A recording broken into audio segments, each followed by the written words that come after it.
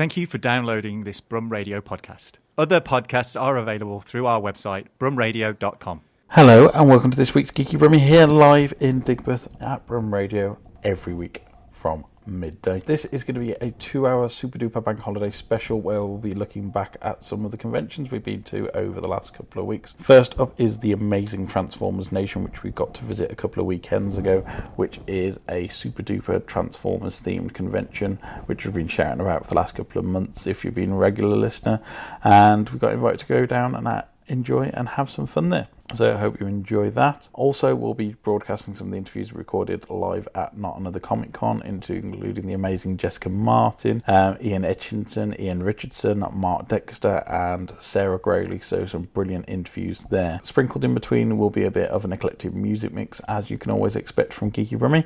And also, we even got a chance to go down to Tony Cooper's book launch, which was live at Geek Retreat on Tuesday.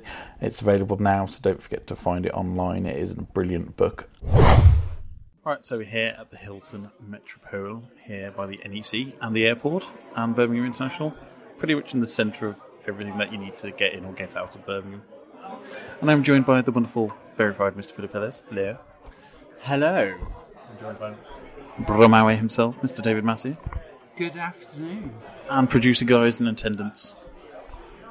Hi.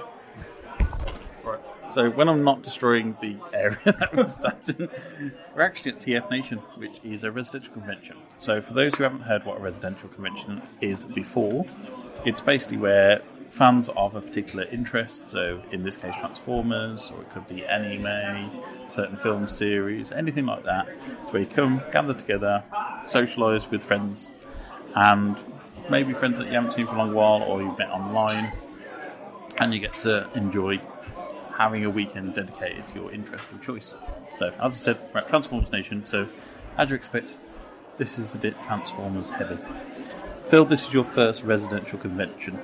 So we're not actually stopping over as we live in Birmingham, and I thought that would probably be slightly too expensive. It would be a bit overkill, I think, when we are literally 5 minutes away on the train. Mm-hmm. But yes, I've been to... I had my first convention experience just last week at Not Another Comic Con in town. And this is my first residential one, where it appears that Transformers have quite literally taken over the entire hotel. Would you say they're Transformers? Oh, well, now that you've put those words in my mouth, I would. So the whole point is, as I said, special guests here. So we've got Bob Budiansky, who's one of the creators, Simon Furman, Kay Zama's here, who's a brilliant artist. We've got some voice actors here. Maggie Roswell as well from The Simpsons, she's joined us, and I got a chance to see her panel earlier, which was really, really interesting to see how that different side of voice acting work to Transformers, but still something similar, voice on a cartoon. The Simpsons. So Maggie's panel was called Won't Somebody Please Think of the Transformers. Does that mean that she is the voice of Helen Lovejoy? Yes. I thought so. She Brilliant. is the voice of Helen Lovejoy. Maud Flanders. Oh, may she rest in peace. Yes, who got passed away whilst, unfortunately, Maggie went off a little while. I think she was quite ill for a while, so they decided to kill Maud Flanders. With a t-shirt cannon? Yes. Is she back now, though? No. She has been a ghost before. No, she's been backed by a ghost. Yes. And she's also Mrs. Hoover.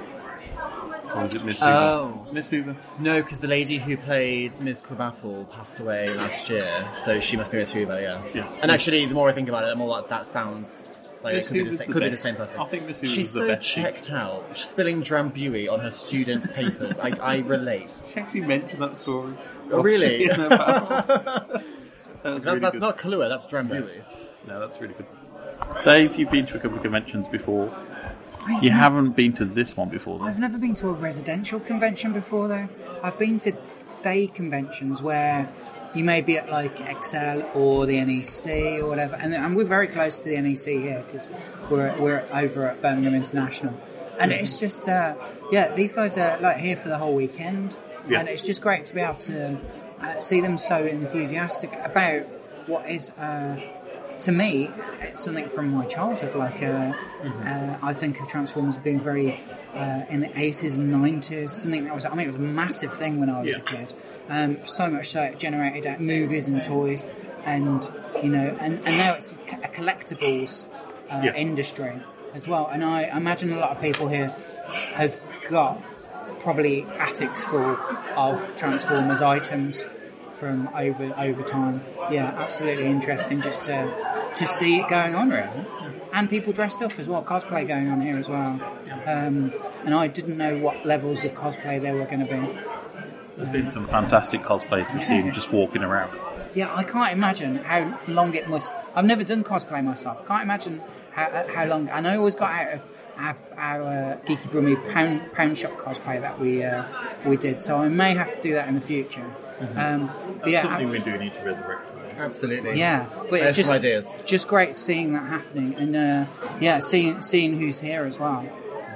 So, Guy, you were here last year on your first ever Geeky Brummy outside adventure, which was Kittercon. Remember that? Yes. Want to explain more? What do you remember about Kittercon? Costumes. Kittercon. What was Kittercon? So Kittercon was an anime convention, so it was all things anime. So there was cosplay, anime panels, sales, everything like that. It was a really interesting convention. So it was a really interesting look into that kind of anime world. The Kittercon guys came to the studio, didn't they? Yes, they did. They came and chatted to us in the studio, and again, seeing people so passionate about creating these types of events is just brilliant. And the fact that they're prepared to come to Birmingham for it instead of them throwing themselves down to London to do these types of events as well, it gives us more of an opportunity to explore these without having to go to London for the weekend for it. And I suppose the advantage of having a residential convention versus something which is just a 1 day, 2 day thing like San Diego Comic Con, you're here. As soon as you wake up, you're in convention mode. Yes. You're here, everything's here, everything's laid on. So they've taken over pretty much half the hotel here. So that we've been to the Forge, which is their display room. Some of the artists are in there, so you can get custom artwork done. Some brilliant fan little things that we've made. You have the main hall where they have some of the panels going on, and there's loads of traders there. And Guy found a gold mine of top trumps, which he'll be returning to shortly. Yep, don't buy some. What top trumps packs are there here? I can't remember off the top There's of my quite head. a few There was a football one. Oh, there's all different. It wasn't just Transformers. No, it was all different ones. Yeah. I do have top trumps that I do need to bring in for you guys.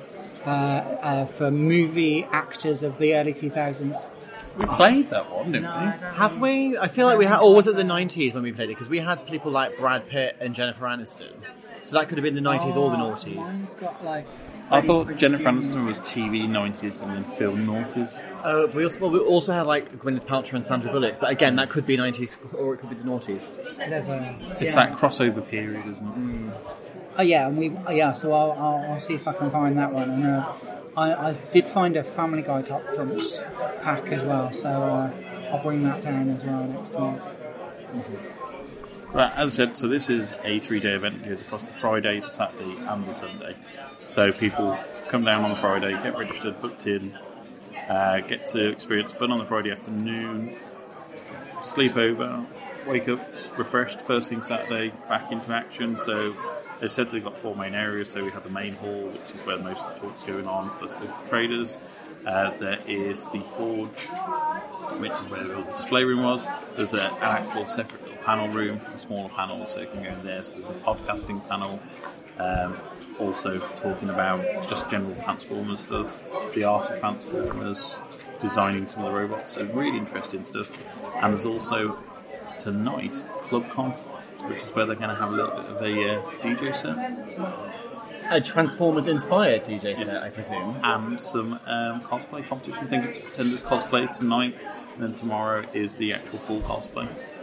And another thing that I need to mention as well, the joy of these conventions is they get a chance to do some exclusive things that you'll only ever find at this convention. So there is a wonderful teddy bear, which is called Barricade, which is a fun one. Barricade. Right. Got it. Gotcha. Which is a fun on Barricade. We've seen him on social before. Yes, He's been on we have social seen. media. You hasn't he? haven't seen him on Twitter. Yes. Yes, and they've also done a one-off art book for the weekend, Oh, wow. which is finishing off the Transformers the Animated Series, which got cancelled too soon. So this is a fan production, but it's a great way to get fans closure on that series. And they're working on that over the... No, it's available to purchase. Oh, it's already made? Yes, Wow. and there is rumours there might be a digital version available after the convention if we could get a copy here. Cool. Oh, that is so cool. And they've actually had a custom little transformable robot made, which is the one that's in there, which is called Room. So I mean, David's showing the picture. And the thing is, it's like you say, because obviously these weekends they can be quite expensive. So it's really nice that if you come, you're going to get something, or experiences or stuff here that you're not going to get anywhere else. It makes it worth making that effort and spending that money to come here for 2 or 3 whole days. Yeah, I mean, we've had people come from all over the world for this kind of convention, and it's the same thing that we had at KitCon last year. People will come from all 4 corners of the earth to come to this event, because these are people that you've probably been chatting with online, in forums, on groups, discussing what your interest is, what's the fresh new Transformer model that you want to do, what's the best series, all these kind of discussions that people do feel really passionate about. And it's a chance to go and actually meet people in the flesh and hang out and have some fun and meet people that you probably wouldn't recognise. And have that sense of a community that you only get when you're all really, really, really into one specific thing. Yeah, I mean, it's that thing that George and Dave took away last year. I mean, they're not the biggest Transformers fans in the world. I think Dave is more of a Gundam guy. Yeah. So he loves his I giant had to robots have in the a slightly difference. different flavour. I had to have the difference between Transformers and Gundams explained to me. I thought that one was as kind of the other. But Still I'm giant robots fighting other things, Exactly. but in a different flavour. I'm a novice, let's say. Dave, you've seen a slightly different angle. You used to work in a bookshop, and Yes, you've yes, seen yeah, people yeah. in slightly different style of convention, but you'll have an author come in, Yes. and you'll have people again from all over the country coming for this particular signing. Yes, yeah. And some absolutely, people yeah. will come internationally Yeah. just for a book signing for a particular author. I mean, do you get the same kind of feel for this convention? I mean, we were just getting into, when I was leaving the book industry, we were just getting into the idea of having book signings for graphic novels. And it was something that was always on the fringes of what we were doing. Because I always wanted to see what new audience was coming through. Like the young adult section was something that was booming at the time, as well as importing a lot of fiction as well. So for me, just this idea of people coming to these sorts of events. Now you get big book signings where you go and see one author talk to 400 people, and then you get a copy of the book signed at the end of the day. And that was something that was pretty new when I was in that type of industry. So for me, having this kind of this experience grown further is brilliant, because I hadn't really got too much of an idea of what to expect from today. I didn't know. I actually had never been to this hotel before.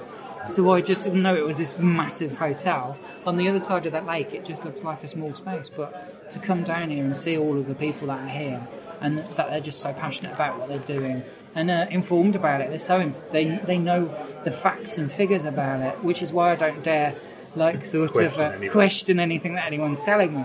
But yeah, absolutely brilliant to see that. It's fantastic to see as well. There's fans here, young and old. Yes. So people forget Transformers has been going on since the early 80s. We're pretty much 35 years with Transformers history. Yes. And people forget that it's been around that long. I think Yeah. Michael Bay brought a resurgence with the films.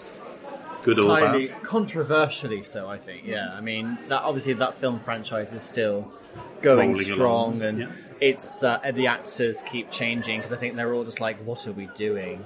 It's money at the end of the day. I mean, they're paying for their new conservatories. That's what they're doing.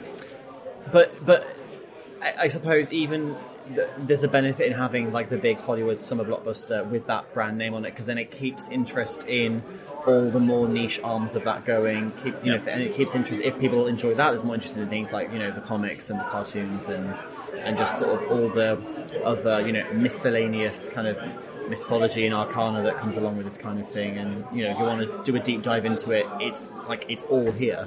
It's there for you to enjoy. I mean, the Transformers, the original Generation 1 series, as it's now known, that was pretty much my childhood growing up. It was one of my favourite animated shows at the time. And I had the film on VHS, which I pretty much wore out until my mom decided to record over it with Coronation Street, which I'm still angry at her about. I mean, It was my VHS.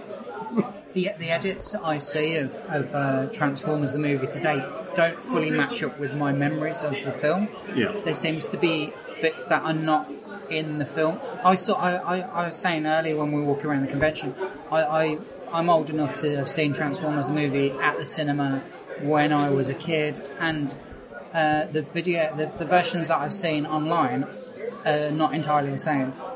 The elements of the film don't happen in the same order that I remember them happening, and part of me thinks, oh, maybe my memory must be playing tricks, but the continuity it's probably the continuity from the series back to the film and then back to the original series.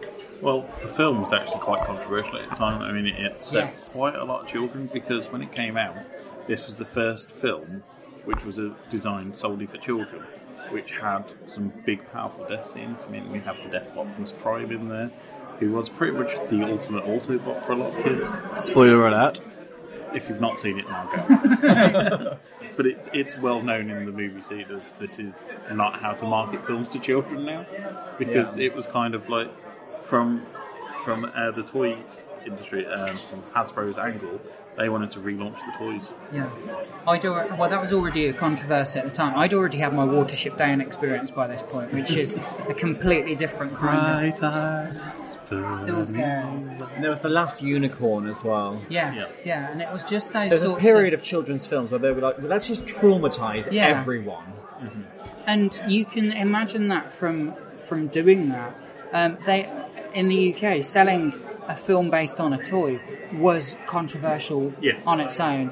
There was already complaints going in about the fact that it was basically an advert to sell the toys. Mm-hmm. And we'd not had those types of campaigns in the UK before.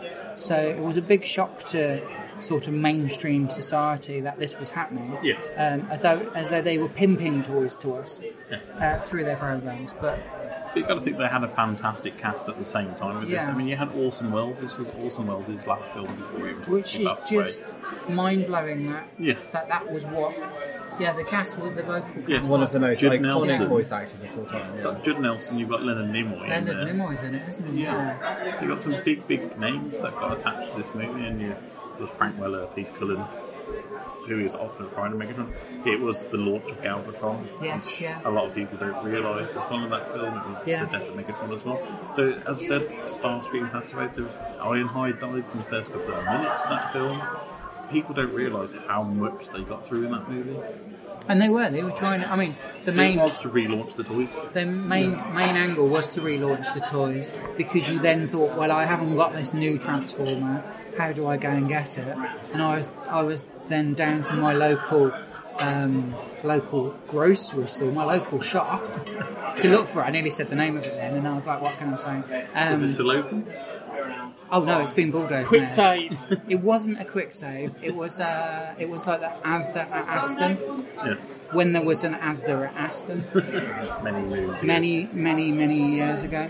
And they had you could go and buy the toys in the shop there, and then from there. Yeah. Guy, were you a Transformers fan when you were growing up? Not really. I like Thomas the Tank Engine. And you still do. Vehicle.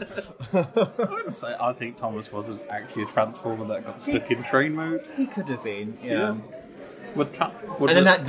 James was definitely a Decepticon because he was the naughty one. I remember that. You reckon you would have been like James if you'd been like a Thomas the Tank Engine film? Definitely, you've got the characteristics. Plot twist: James is the name of my big brother, and we were always like, James is the naughty engine because James is the naughty one. Phil, why can't you be more like Philip? I'd definitely be Henry, the obnoxious, selfish, miserable one. Of course, you'd be the To turn this around, what Transformer would you want to be? Because Autobots, of course, they don't usually fly. They're usually sports cars or military vehicles. They've got a bit more or style. trucks, yeah. And then the Decepticons are mostly known as flying ones, with jets, helicopters, planes. What would you prefer to be? I mean, you always have more fun being the villain, don't you? And if you can fly, you're basically a spaceship with a brain. I think that's what I'd be. Which plane would you be? I don't know, a fast one. You're asking me all the wrong questions. I don't know. I've not given this any thought whatsoever. David? I feel mine's just going to have a horrible ending, so I would have said Ultra Magnus as the most rubbish of your two. That was the one. And it's like saying who's your favourite Doctor. It's trapped in time as a result of that. It was because of the movie. It was because that was the toy that I got. That was the toy that took the longest to put together because it was in like 17 bits. Yeah. I mean, Ultra Magnus does still get maligned quite a lot, but he took on a burden of leadership that he wasn't ready. I would have said like one of the Dinobots, but I can only remember like Grimlock. Not Snarl. No, I don't remember Snarl. Guy could say any name. You don't even need to ask, Guy. You're going to be a Decepticon, aren't you? No, I'd be over this dude who's looking at these dinosaurs in this book. I don't know who he is, but I like the cut of his jib because I like the colours on his outfit. So Wouldn't Guy he? is pointing at a picture of Starscream, who is would be Megatron's Starscream. number 2, but a right sneaky little bugger who usually tries to get one up on everybody, and is really sarky. I think Guy's automatically picked out the best Decepticon for himself. Starscream the cassette. No, Starscream was the Jet. Oh, he was, okay. Oh, the silver. The one who tried to get himself crowned in the movie. Yes, yeah. Oh, yes, That yes. suits Guy down to the ground. It's a good pick. That dude there. Yes. That is You're you. talking about that little thing. Soundwave is who I'm thinking of. Soundwave. So I always loved Soundwave, mainly because it came with the cassettes that you could transform. So you had Laserbeak, Rumble, Ravage, Frenzy. On the front cover of the booklet, it looks like Alex James from Blur attended the event at one point. Scrabbling of books going on here. It does look a little bit like Put Alex. some cheese with him. I love Alex James. I know he's gone a bit naff lately. I know that's off topic completely for the show, but I just think he's really nice. I'm not allowed to make any comments about Alex James at all Why? because one of my friends would absolutely murder me, so we'll leave that. Does he like his cheese? I don't understand the question.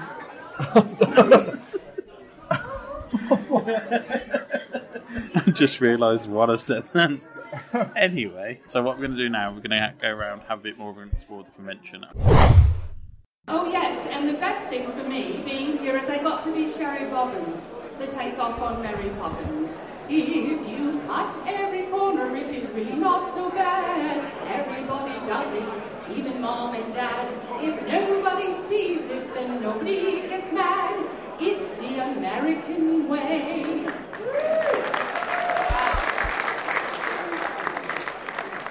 So, these are the things. I like that, Maggie Roswell. Hello, I love it. That's a lovely deal. Is it behind me? Beautiful. Brilliant. Brilliant. Amen. Fantastic. So anyways, what can you tell us about yourself? Just give us a bit of background. I was doing television for a really long time, and on camera and television and in film, and so there's a lot of movies like Lost in America and Pretty in Pink, and there's one called Midnight Madness that is like the worst Disney movie ever made that I was in. It's really great. And then I did a lot of I've done a lot of animation, but there's an animation movie that someone just had me sign for called Fire and Ice. That was Ralph Bakshi's movie, and I was Princess Tigra in Fire and Ice, going, running around looking like a Bakshi character. But I lived in Los Angeles, which is where it all started for me, and then I started to do a lot of the film and television. In fact, if you go on YouTube and you put in Maggie Roswell, you can see a lot of characters of me, young. In fact, my daughter used to say, "Oh, Mom, you look so young." Yeah, you're younger and then you age. It's how it goes. But that's why I love to do animation, because, I can be like a little boy or an old woman and it's all good. Or I also played Dr. Hibbert's wife. And I was Apu's wife for a little while in the beginning. So it's been a great job. And it was kind of one of those jobs, since I was doing film and television, that when they asked me and said, well, would you like to audition for this cartoon series called The Simpsons? I was like, I guess so. And, it's been 28 years. Actually, we're on our 29th year, and you guys are on the 28th year. And at this point, it's still going till 30, and probably past that. In fact, Matt Groening, when the London Times said, "How long do you think The Simpsons will last?" He said, "Well, we're closer to the end than we are to the beginning." And right there, the next day, they put, Braining says Simpsons is ending. And he said, no. So now when people ask him how long do you think it'll go, he goes, forever. Just forever. So. I mean, The Simpsons is probably like the most well-known cartoon. I don't know statistics, you probably know better than me, but like it's probably the most widely known cartoon in the Western world. And widely known because, and when I quit the show, I put it on the 10th year and came back on the 13th year. And then the Paris Match, talked to me and said, they said, do you want to do an interview because the French girl lost her job, and then the Italian girl lost her job, and the Spanish girl who did all my characters lost her job. I said, I wasn't thinking about that. I was just doing my thing. But anyway, so it's been quite a run because, we do 22 shows, and now it's 29 years, so needless to say, it seems to be going. And we passed the Flintstones, which was the longest show, and there were all these cartoons, so we're pretty much the history of everything. And actually, I think the Sherry Bobbins one that I did was the actual one that surpassed the Flintstones, so it's really cool, yeah. I didn't know that. So what's it actually like? Like, what's the process of filming? Oh, when we do the Simpsons, we do it very different because when I used to do TV shows like on Hanna-Barbera, like Scooby-Doo and things like that, my husband, Hal Rail, and I, we both did Scooby-Doo and Mr. and Mrs. Peter Lorre. So we did that, and usually you walk in when you're doing animation, they hand you your script, you go through it, and then you do it. On The Simpsons, they send you the script, and then Thursday you have a read-through, and then the writers are writing all weekend, and then Monday you come back in and you do the show, and then they still are giving you rewrites a lot during the show. But back in the day, what used to happen is literally, it would be an 8-hour day, which never happens in animation. But I think that's how the characters really got fleshed out, was because of that. That's really interesting. Yeah. So, would you say The Simpsons is your favourite show that you've worked on, or was it just... Well, I mean, I think that doing Sherry Bobbins was, since I was a kid, and I always wanted to, you love Mary Poppins, and then you get to do Sherry Bobbins. And then I also got to do Mighty Mouse on the Ralph Bakshi version of Mighty Mouse, which was really fun because I got to do that as far as animation goes. But I think I did the Tim Conway show, and Tim Conway and Harvey Korman. I was one of the stars of that show, and that was really a trip and wild. But a lot of you don't know who Tim Conway is, but if you did, he's a funny comic from the U.S. But I think mostly, those are the things that I've known for The Simpsons. But with Happy Days, Laverne and Shirley, Mork and Mindy, Lost in America, there's a lot of film and television that I did that's, now on, like, I don't know, one of those channels that shows old TV shows that you can see, But it's better as you get older, and as a woman, your time in Hollywood is so short, and as you guys have seen, the men get older and the women get younger. So it's a much easier thing to be an actor, in a TV series, as an animated, character, because now we have our recording studio in Colorado, so you can go downstairs in your pajamas and do The Simpsons. It's really a good job. And then in terms of what kind of direction you get with whether it's The Simpsons or any other voice acting job, do you get to kind of really put your own spin on the character, the sort of Well, we do, and it's like with the other thing, which is really wild, is like with Maude Flanders. At one point, she went, "Oh, Nettie," and I was just going through the read through, and I just went, "Oh, Nettie," and then all of a sudden, when they did Maude Flanders doing "Oh, Nettie," she went like this, and I went, "I did that! Oh my God!" It was so fun. It was really is like little things. And they do, usually you'll say, oh, here's something funny right here. What about this? This is really great here. But the writers, they have about 12 of them, and a lot of them, actually more now, and a lot of them come from the Harvard Lampoon. They've all been doing, comedy shows and stuff for a long time. So their writing is so brilliant that you sometimes go, they talk about a tone poem, and you go, okay, and that is what? Okay, good to know. So it's really, really smart work. It's really fun. So you mentioned a little bit about some of your on-screen performances, so obviously when you're not doing voice acting, so how does that differ from, as you already mentioned, From doing, well, I think doing like television 3-camera work used to be like stage, and I did a lot of stage work and worked on Broadway and when I was doing the improv and everything. And that was really, that I think sets everything up for animation. And anybody that wants to go into animation, I always say to them to do improvisation classes, because that's a way to kind of keep your brain going and to keep your mind fast. Because a lot of times you're improvising a lot of different things, so that makes a huge difference. And also, to watch a lot of cartoons. I mean, I watched so many cartoons when I was a kid, and they had the old cartoons where they had somebody saying, and that was how I got my Texas accent, and Papi La Pew, which is how I got my French accent, and that's so funny because when I was, when we're here in, I go into where we just were in Italy, and I was going buongiorno, and they go buongiorno, and I go, no, that's all I got, buongiorno. Oh, you go bonjour, but that was, I speak like little of everything because when I was, I did Spanish class in Catholic school, so I had Sister Esperanza, and she gave me a D because I was talking. So she, so I learned how to say, hola Paco, ¿qué tal? ¿Cómo estás? Muy bien, ¿y tú? Bastante bien. ¿Es familia está bien? Sí, pero Luis tiene guitarra. Oh, qué lástima, lo siento. Then since I got the D, I had to go to the French class. So I did, bonjour Paul, bonjour Marie, comment ça va? Pas mal et toi, ça va bien, merci. Où est la bibliothèque? Je ne sais pas. And that's pretty much all I got. So when you go to France, about the same thing, bonjour, bonjour, no, I got nothing. No. I would like to speak to you, and yet I can only do the accent and pretend like I am French, but I am not at all. I cannot speak at all, but I can sound it a little more. That's what I always think of people when you're going to France and you want to have that thing, you go, just kind of like this and go, bon, what? You're in. Then you can say anything.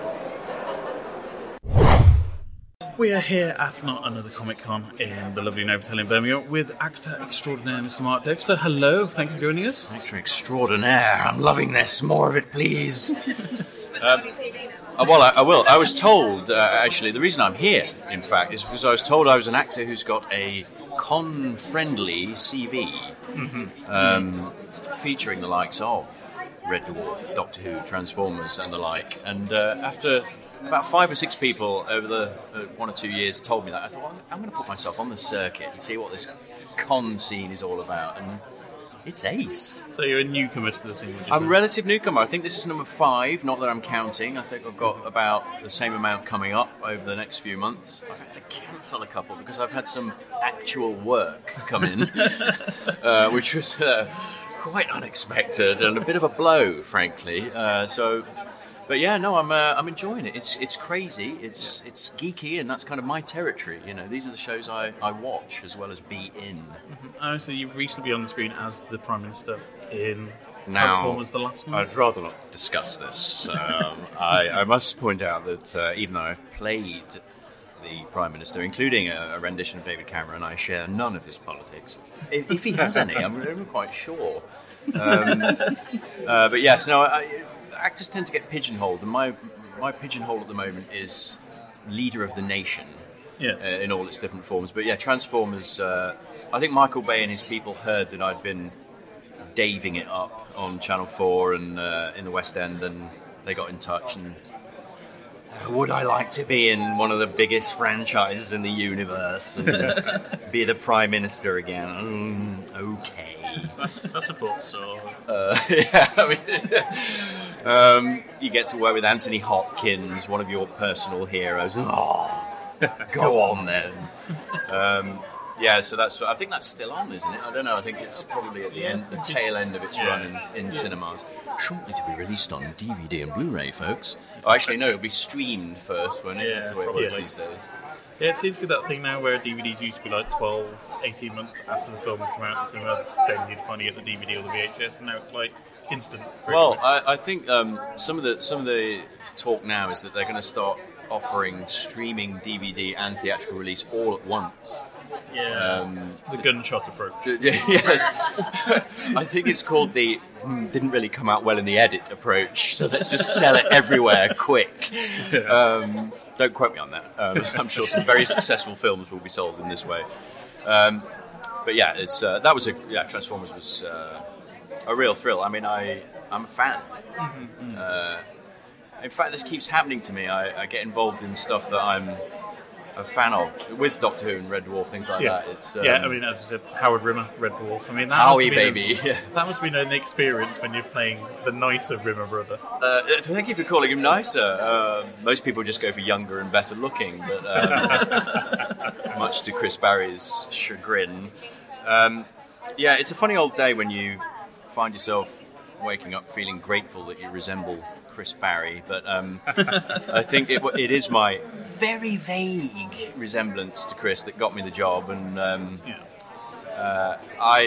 it's weird. It's a weird thing to get involved in something that you've liked as a kid. I don't say that in front of the main cast because it makes them sound really, really old. Yes. Just don't mention the 80s. Does Charles remember the 80s? or the 2000s or 2010. It's a funny thing. You've got to sort of suspend your geekery for as long as you can when you're surrounded by your heroes, and just get on with the job. Although that wasn't difficult with Red Dwarf because there was quite a bit of pressure on that show because it was the first episode of the new Dave era. Series 10. Series X, Series 9. It was 9. Does Back to Earth count and all this business? And it was that was the one that was going to make or break the new Dave era in a way. I mean, I guess it wasn't, but there was a feeling of that on set. As well as those guys, those four main guys, clearly enjoying being reunited and back in business. That was a good couple of weeks. Yeah, you can say it's quite an eclectic cast. You've got a character actor, you've got a stand-up comedian, you've got a thespian and a poet all thrown into this cast. And I think that's what kind of made Red Dwarf work quite well, was having this range of people. There is a constant dialogue ongoing about what precisely it is that makes Red Dwarf so successful. And the good thing about it is that very few people agree that there is one overall thing. Certainly those four guys, certainly the writing, with Doug still churning out excellent scripts even now. And the concept, which they can pretty much take in any direction that they want, and they do. But I actually watched as much as I could before I shot my episodes, and then revisited the episodes on Netflix before I did the Red Dwarf Dimension Jump last year, just so that I'd swatted up and was ready for all the fans' questions. And I thought I came out of that box set blitz with a sense that there's something friendly about the show. It's just kind of it's not comfort viewing, but it's matey viewing. It's friendly. And I think that's part of the appeal. And that's not something that you can sit down and pre-plan. That happens. That sort of thing happens by accident, really. And Red Dwarf, therefore, is one of the happiest TV accidents in British television history, I would think. As you said, you've done quite a lot with the BBC as well. So you've done Ripper Street, which was that BBC co-production. And I was kicking off that one as well. I was in the very first episode of Ripper Street. I got that job because when they sat down to write the first episode, they thought they'd create this baddie character based on a character in the film From Hell, which is all about Jack the Ripper, and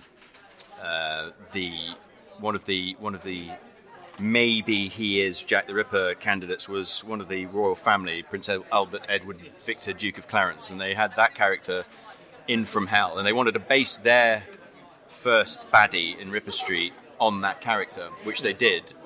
And then when it got to the casting stage, they said, well, why don't we just find the actor who played that part? And they did, and it was me. And they basically gave me the same costume, made me do the same sort of thing, ride around in carriages in a big homegrown moustache, I might add. It's real. No fakery here. I am a genuine male. So that was very lucky because I basically got that first episode of Rip Street based on previous work, and again there was a sense of, wow, we're kicking off a new big BBC extravaganza. Let's make this work. And we were shooting in Dublin, and so truly international. It was a global event. Yeah, no, that was great to do as well, and I got to work with my old drama school pal Matthew McFadden again, which was great. And there we go. I've done all kinds of stuff. I don't like to look at my CV; it does my head in. It's, you mentioned earlier as well, Doctor Who, which is a phenomenon now. Is the only way to describe it. It's been back on screen for about 12 years now. Yeah, I mean, Eccleston come back and it's become this BBC phenomenon now. It is the headline show, as we've had the slight controversy about the Christmas special and the new Doctor, but... Well, I mean, I call it controversy, I call it a buzz. I think there's an excitement about this, and I think that what I like to do whenever there's a new Doctor is to wait and see. Yeah. You know, I've got a lot of faith in the people that cast this show. Yes, definitely. They've pretty much always got it right, and it's easy to try and speculate about what it's going to be like with this new person doing this role, but you got to wait and see, what's on the screen before you reach a judgment. Because we had all the controversy when Peter Capaldi was picked, and it was just going to be, this is going to be Malcolm Tucker in space. He's going to bring I think there's a thirst. I would watch Malcolm Tucker. Yeah. Everybody would watch Malcolm Tucker in space. Peter Capaldi took it in a few different directions. Yeah, I mean, I think there's a tendency, especially in this country, to look for the faults early and to be, to go just spread on a bit of scandal and come up with a great theory about why this isn't going to work. But come on, I think it's exciting. I think it's always exciting when there's a new Doctor, and I think maybe just a little bit of extra excitement this time around. Call it controversy, but I'm excited. No, we're all really excited too. We're all really happy with the decision because, as we said on the previous show, it's an alien. It's not a man, it's not a woman, it's an alien. And they're known to regenerate in 24, and they damn well can. Yeah. It's an it. Yes. Yeah, exactly. But you don't see many people with two parts wandering around the street. No, exactly. But did you enjoy your time on set? Was it a bit of a weird...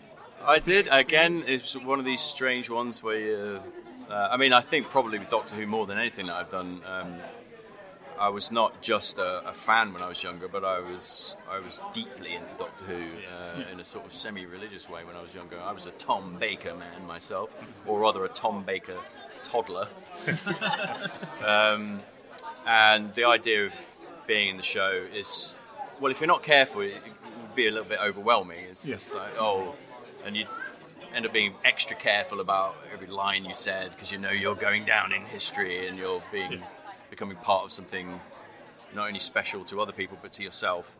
So in actual fact, when you actually get down to the nitty gritty, you've got so many things on your mind that you just end up doing it. But it was special, and I got to chill out in the TARDIS for a while. I don't know whether they still do this, but at that time, whenever actors who were guesting on the show first turned up at the studios in Cardiff, they let you have a little wander around the TARDIS.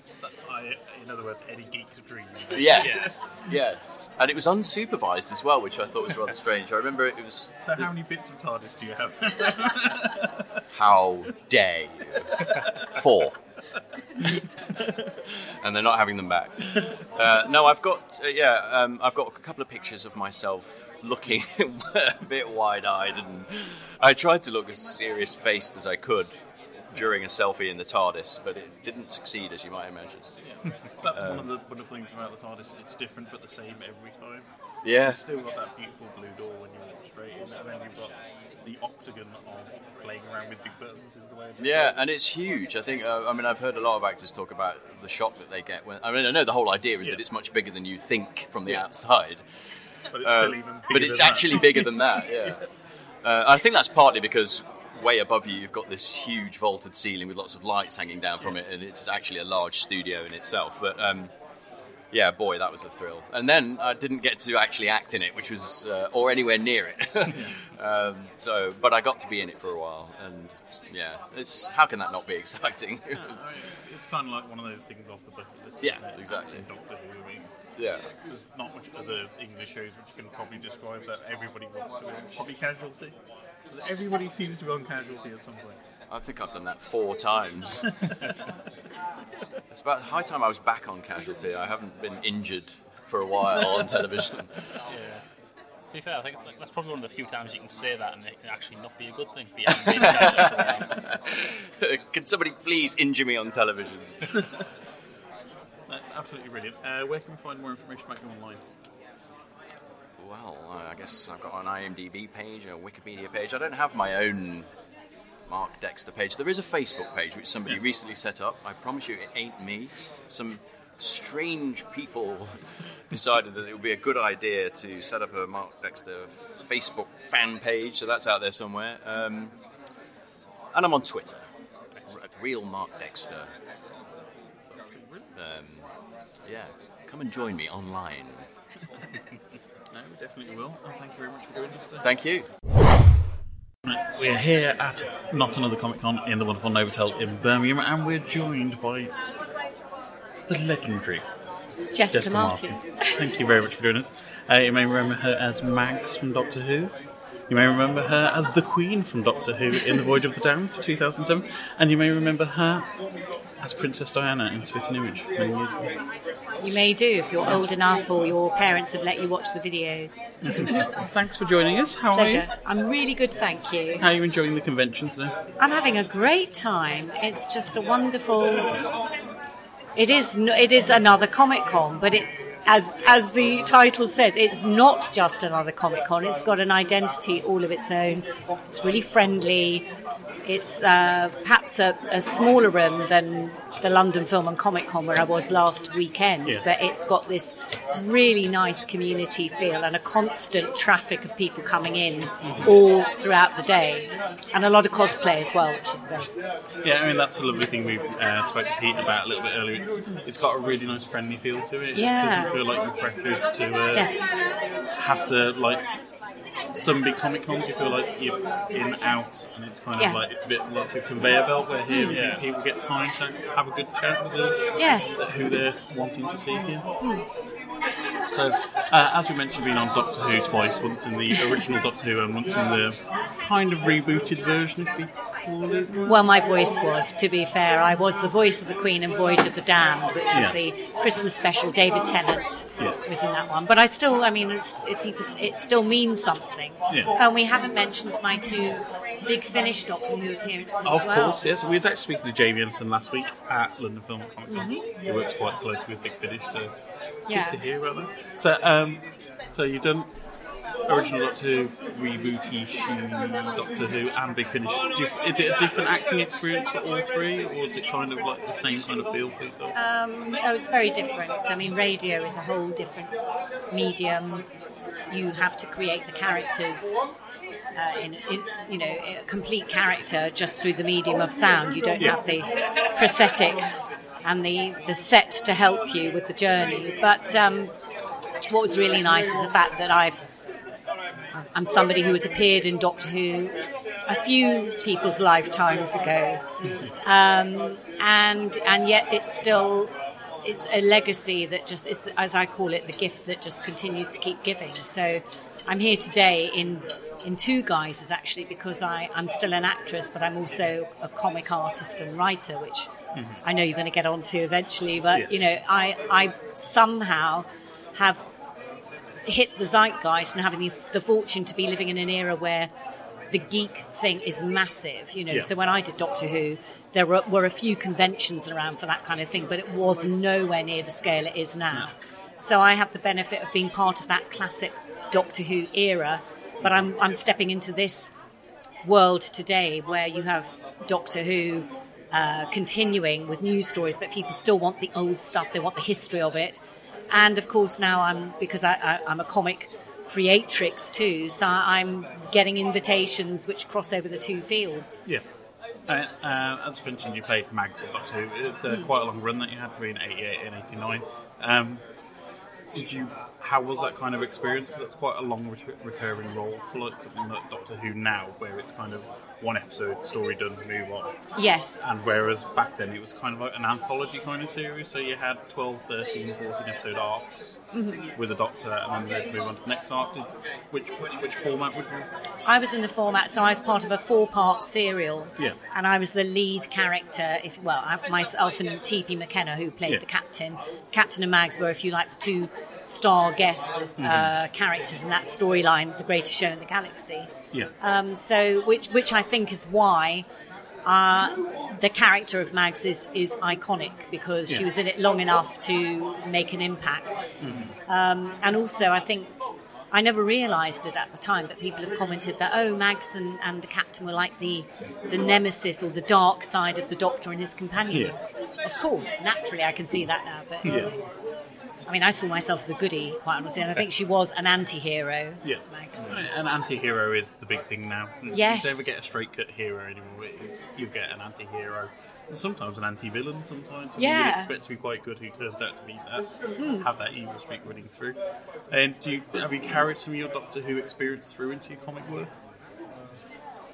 Well, it's not official, but let's just say that there is a comic line that celebrates a well-known Doctor character, and there is a writer who has created a story starring someone I might have played, and I could well be illustrating that particular story. So it's very, very exciting, actually.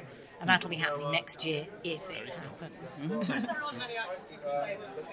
I can't think of... No. I mean, it's crazy, and crazy and yet so wonderful, you know. It just is like the icing on the cake, because obviously as every comic artist, just as an actor hopes to be part of an iconic series, but everybody who does comics wants to... Yes, they want to be known for their own stories, but to be doing work for a licensed brand is an achievement. So, that would be pretty wonderful. That's pretty cool. And how did you get into illustration? Because it must be a bit of a flip from acting to illustration. Well, the story of my journey into comics is one that I shall be chronicling in words and pictures in my graphic memoir, Life Drawing, A Life Under Lights. And that is, it's a book that has actually just this week been 100% crowdfunded with Unbound, who are, they're normally a prose publisher and they're moving into graphic novels.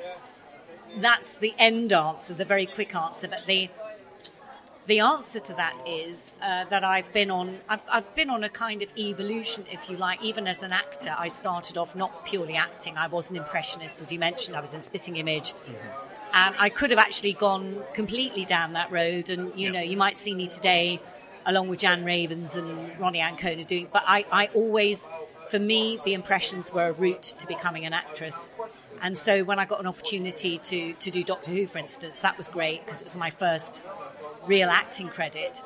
And then shortly after Doctor Who, I was given the chance to be in a musical called Me and My Girl with Gary Wilmot.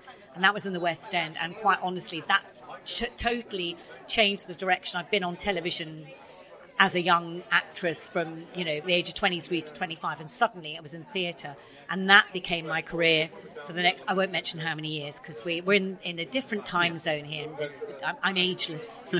And you're still doing theatre to this day, aren't you? Yes, I am, and in fact, in a couple of months' time I start rehearsals for Elf the Musical at the Lowry Theatre in Manchester. That's going to be amazing. So you'll have to have a group outing to that. Yes, definitely. But I've been very happy in my theatre career. But my life as a woman moved from, you know, playing the ingenue to, in my real life, I married and I had children, and so the dynamics of my acting life kind of changed with that too. And there was a time in my life when my children were sort of, you know, beyond the toddler stage. The acting parts were not very exciting, and I was looking for ways of creative expression. So, like a lot of actors do, I was exploring script writing and literature. And, of course, an actor is always thinking about how can I make myself attractive for work and what's happening. And you're thinking about an audience for your work, always thinking about the audience. And so it was always about shoehorning my ideas to fit what I was trying to second guess the audience might want, which worked to a certain extent, but I realised that was going to be a very long journey, guessing what the zeitgeist was, and then the zeitgeist is gone by the time you finish the work. Or the other thing is, and this a lot of comic creators can relate to, is not being true to your own voice, or doing something because that's what the going thing is, but actually it's not what you're really happy doing. So fortunately, I'm in a position, and my lovely husband is with me today at my comic stall, is in a position where I wasn't dependent on earning my living through the acting, that the bills were still going to be paid. So I had the opportunity to explore different creative paths. And what happened for me was that I had a very keen interest as a little girl in drawing, like lots of little girls do, but I was quite intensively into my drawing. I used to draw movie stars, that's what I was into. I loved old film, and I did A-level art, and I did very well in it, but then that was it, full stop. Got into my acting, and that took off, fortunately, but I never picked up a pencil until about 7 years ago. I was inspired by a trip to the Tate Modern, which is full of modern art and very little drawing, and the fact that there was no drawing there made me think, I've got this itch to do art. And I suppose the positive thing was going into an art gallery and realising that, you know what, it's all about if you believe, if you say I'm an artist, you are. Yeah. And I got a book which was all hand-drawn and hand-written by an artist called Danny Gregory, and he was like my first inspiration. He's not a comic artist, but the book was all his sketches and a lovely description of how you can find your inner artist just by kind of doing it.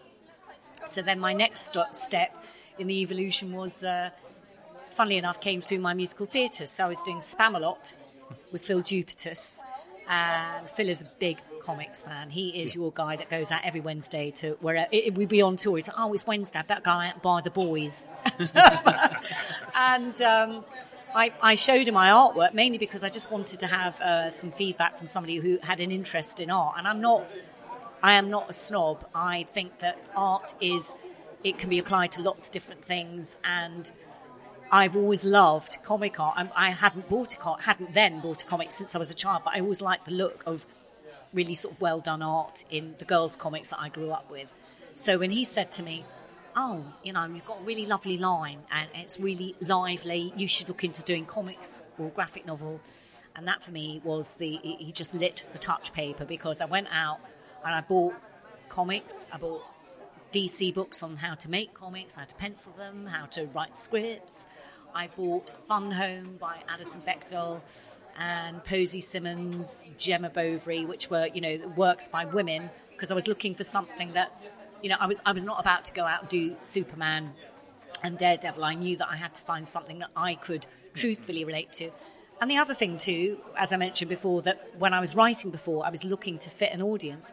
With this, I thought, I'm just going to do this for fun. And I made my first comic, It Girl, which is about Clara Bow, silent movie actress, primarily for people. Well, I made it for me, and I thought if anyone likes it and buys it, that'll be a bonus.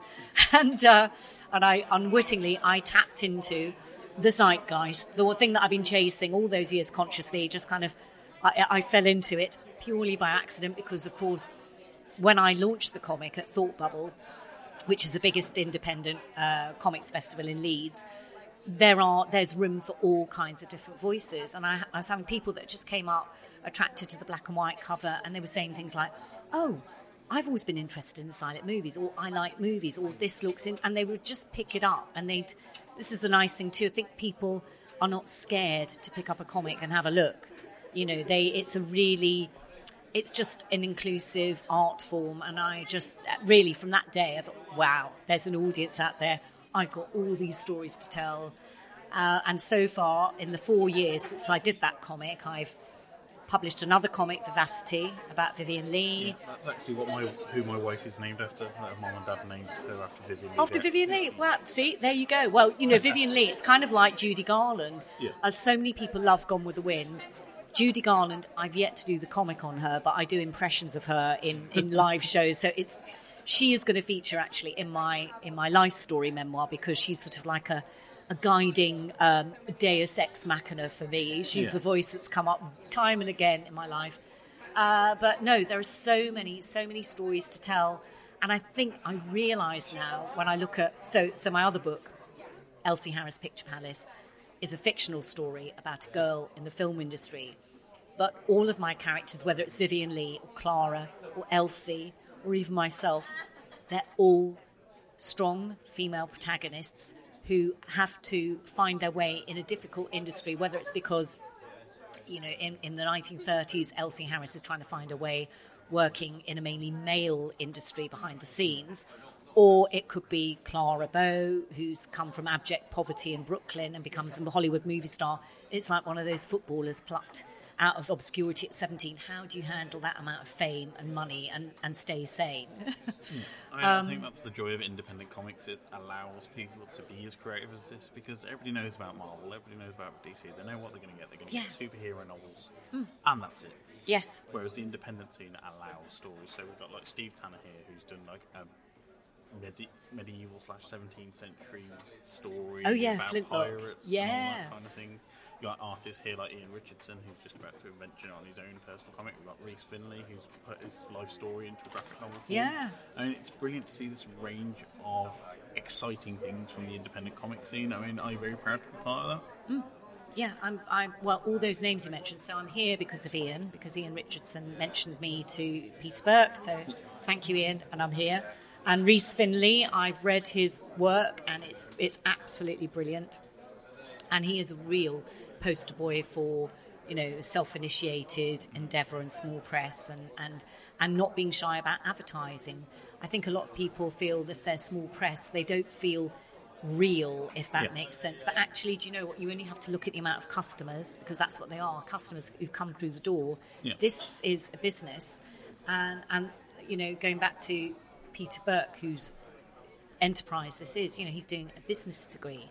So there is a massive audience out there who want, but what they don't want is, they don't want, as you say, the homogenised big brand stuff that you can get everywhere. Yeah. And there's something cynical about it, because again, you feel there's something slightly patronising there. Oh, let's gear this towards this demographic, and let's stick in. This is a theme that's going on at the moment. Let's do that. You know. I mean, if we look at the backlash with Doctor Who, the 13th Doctor revealed today, and it kind of feels like there's been a backlash because it's the BBC doing it. If it was anybody else doing it, it'd be perfectly fine. It's because the BBC have chosen a female Doctor. That seems to be the issue, not the fact it's a female Doctor. That's the main problem of it. It's kind of like you're pandering to a crowd, and it's like, no, we're doing this for the story. Yes. Yeah, well, I think, you know, she was going to come along at some time, and she couldn't pick a better time to do it. I mean, and we're massive fans of having Jodie Whittaker. She's a brilliant actress. She's earned her stripes. Yeah, absolutely. Well. Yes. And as we mentioned earlier, it's not a he or a she. It's an alien, and people seem to forget that. Yes. An alien who regenerates and therefore can embody any, you know, wouldn't even have to be a human, would it? No. So, there you go. It's absolutely brilliant. Where can we find more information about yourself online? Okay, if you go to my Instagram handle is Jessica_Artemis. Artemis is all one word, ARTYMISS. Thank you. Well, and double-edged. If you know your Greek history, Artemis was the warrior. Yes. Diana. Goddess of wisdom as absolutely. Goddess of midwifery.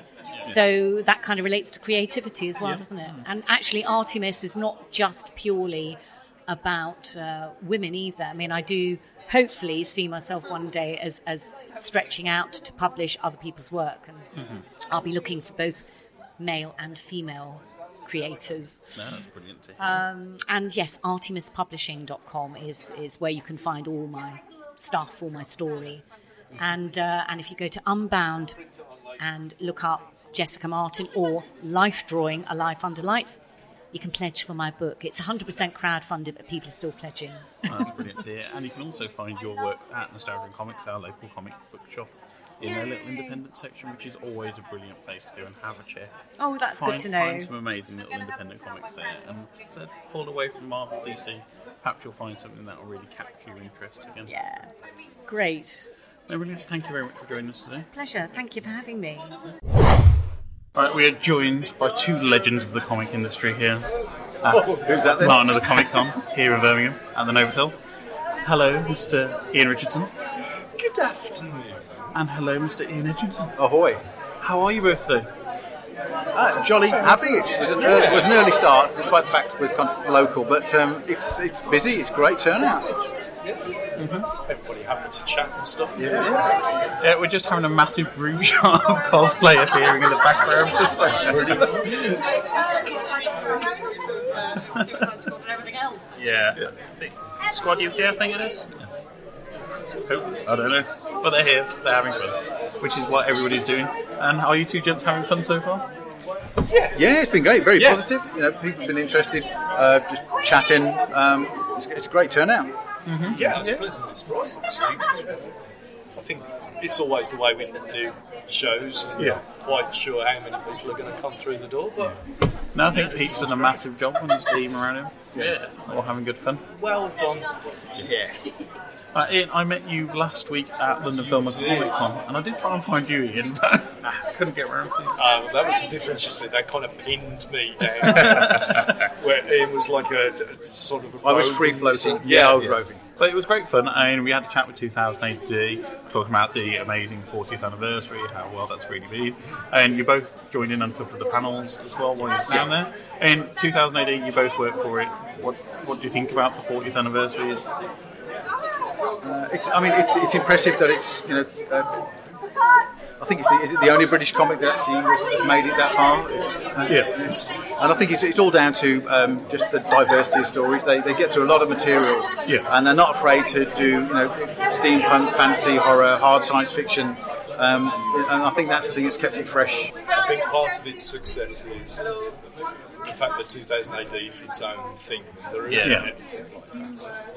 But it's managing to be that whilst still putting out quality material as well. Yeah, and that's one of the great joys of 2000 AD, the variety that you get with it. I mean, we know Judge Dredd will be in pretty much every single comic, pretty much since day dot. It's been in there. But you also get a massive variety. You get Slane, you get Sinister Dexter, which is one of my favourite ones. Yes, Nikolai Dante, who's just come through, probably about Prog 1000, I think Nikolai Dante launched.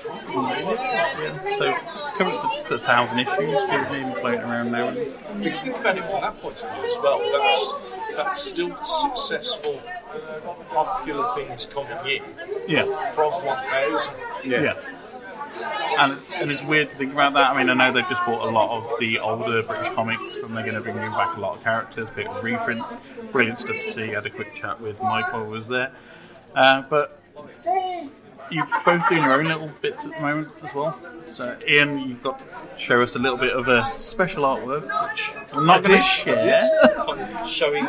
Yes. It's just being egocentric. Yes, a book called Unthinkables coming out soon. It's a bit different doing that kind of like. It is. I'm quite fortunate at the moment that whilst I've perhaps not got the most high profile stuff. Yeah. I'm enjoying having a nice mix at the moment. Sci-fi and horror and out there, and sequentials. I'm an indie book as well, so it's kind of a nice mix, and I get a little bit of both worlds. And Mr. Edgington, yourself, you've done your own range of comics, spreading out a little bit more. You want to tell us a little bit more about those? I'm doing more stuff for 2000 AD. It's going to be more Kingmaker with Lee Gallagher. The big thing at the minute is I've just done this Iron Maiden miniseries for heavy metal. Wow. Called Legacy, and it was launched in San Diego Comic Con a few weeks ago, and they did another launch at the London Film and Comic Con a couple of weekends ago.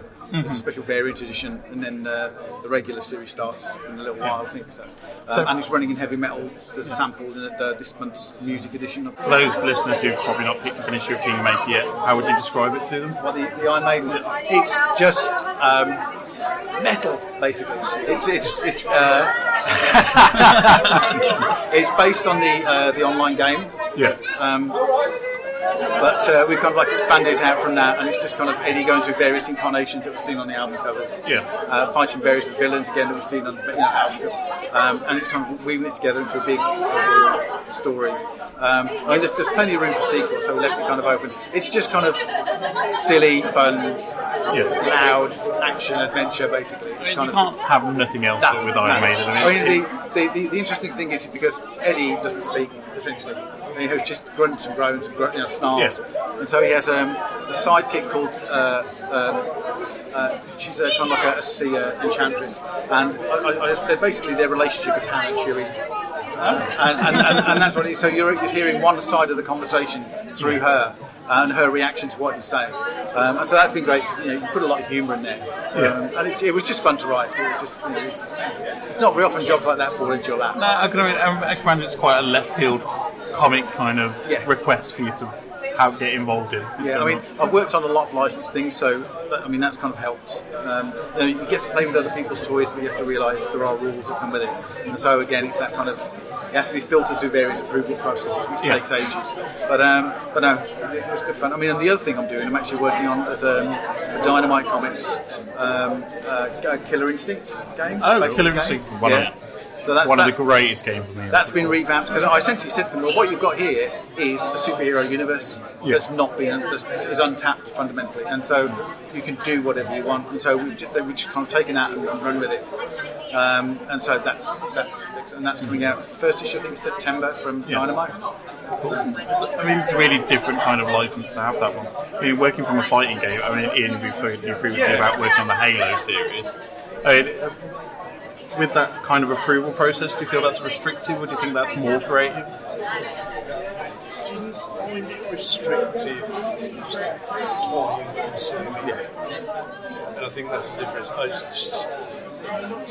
It's still enjoyable to do, especially if you like the source material. But it's just perhaps a slightly different edge you approach with it and stuff. Yeah. You kind of get used to the fact that you might not hear about approval for 4 pages for like a week or something like that. Just waiting for something to just cross that. But they'll still expect you to stick to the same schedule. Yeah. So the editor will go, okay, and then they'll send it to the licenser, and they may take a month. And then they want things changed, but you're still on the same schedule. Which is, that's like, okay. So you've basically got to write beyond it, wait for the approval basically, and then say tweak it back. You have to stay flexible. I mean, I worked on Dead Space and Kane and Lynch as well, and that, you just have to realise that comes with the territory. And switch that part of your brain off that starts going when you haven't heard anything for a while. Switch that part of your brain on that goes, but what's wrong with it then? And you kind of go, and everything's all, it's all fine. I mean, it must be so different from working for a bi-weekly magazine like 2088, where you write your 12 issues as probably a block, and you say, here's your 24 weeks worth of content, versus a licensing. As you said, you've got a deadline to hit, especially when you've got games being released or something to tie in with that, especially with novels and stuff like that. Do you feel like it's a completely different way of wrapping your head around it? Only a little. Yeah, it's fundamentally it's the same thing.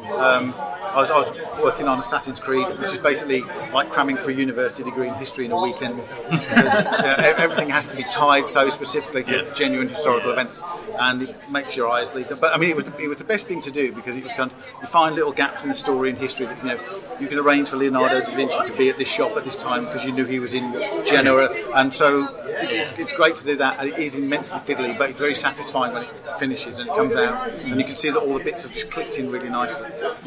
But yeah, I mean, you just have to realise. I mean, as ever, it's probably no different really than writing, say, for Batman or Spider-Man. If it's somebody else's property, it doesn't belong to you. You can't be precious.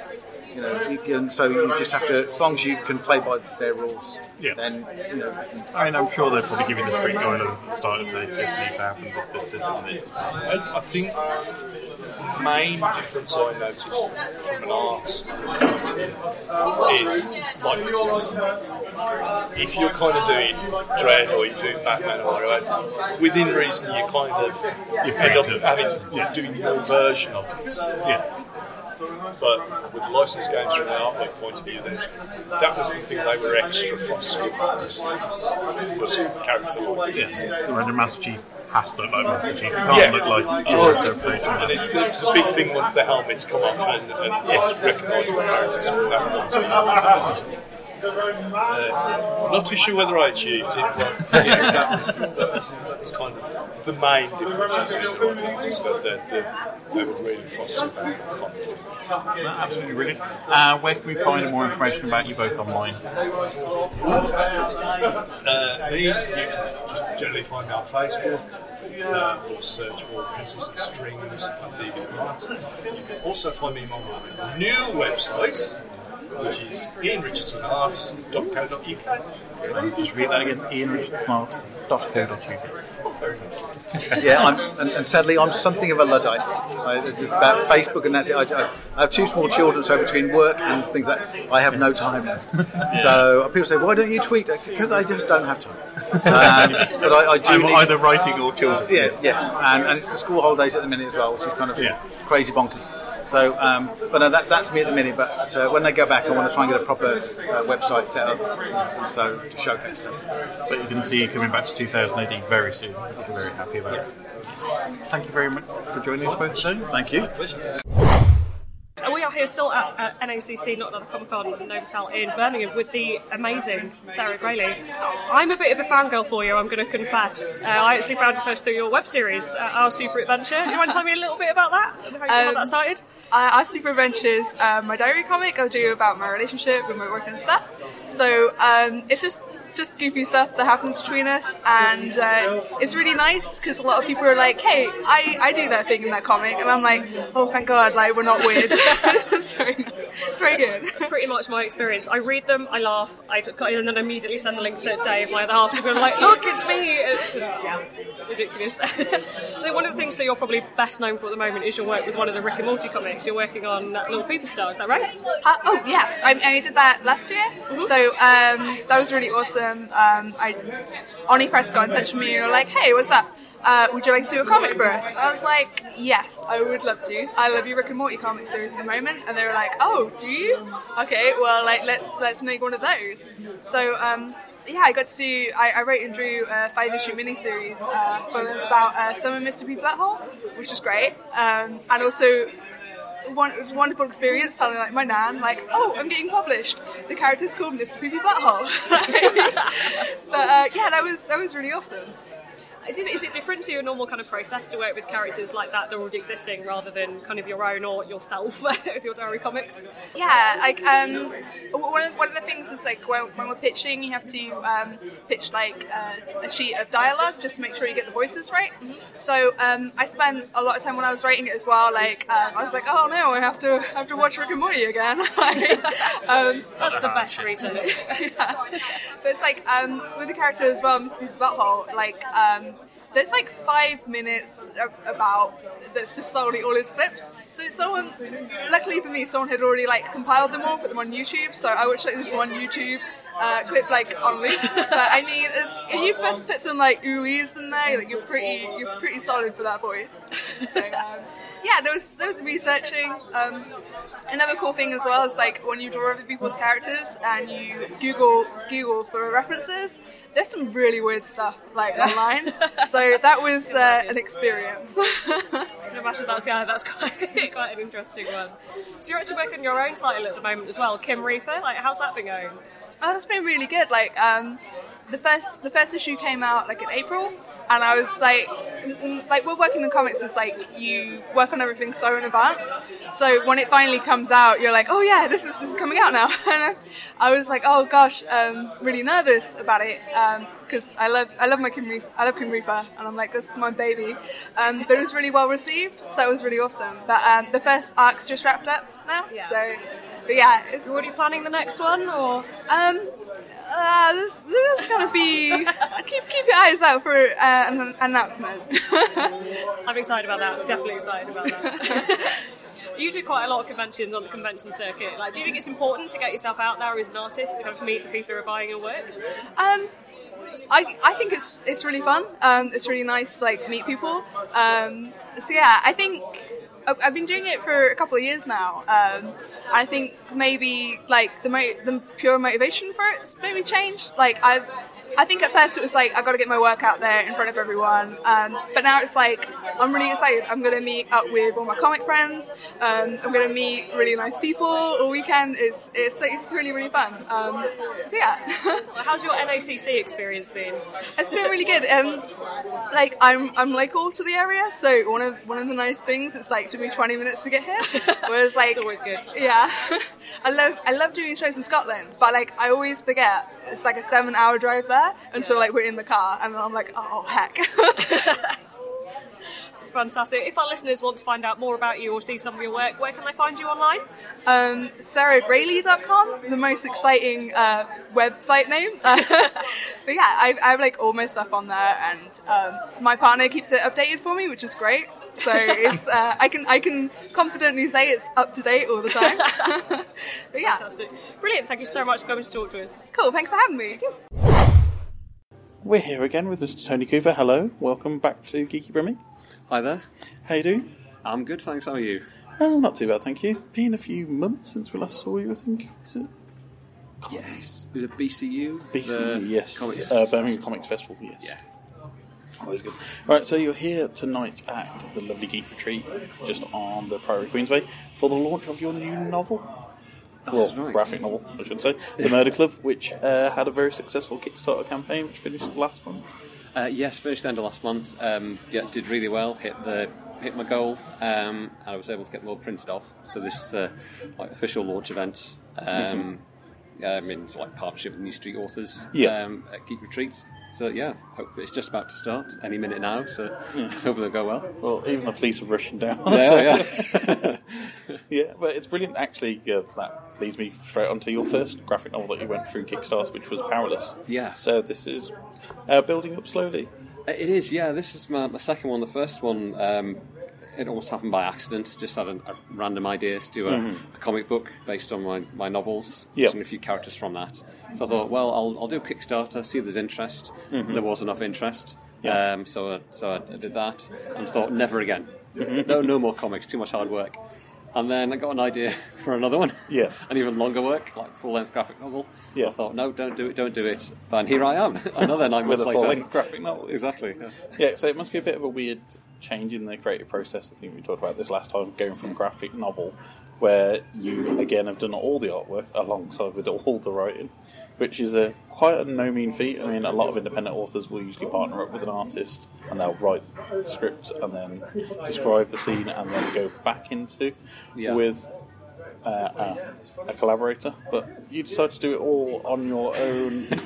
Yeah, I know. Like a Steve Dorr holding two big giant roles here. So what was your inspiration? Why did you want to do both kind of roles? Well, for the first one, for some kind of hero comic, it was more pragmatic. Basically, I didn't really know many people in sort of the comics world, the indie comics world. So I thought, well, I did a book cover by myself and I did okay. So I reckon I can do the art for this. It was more of a test for myself more than anything else, and I surprised myself with how well it came out.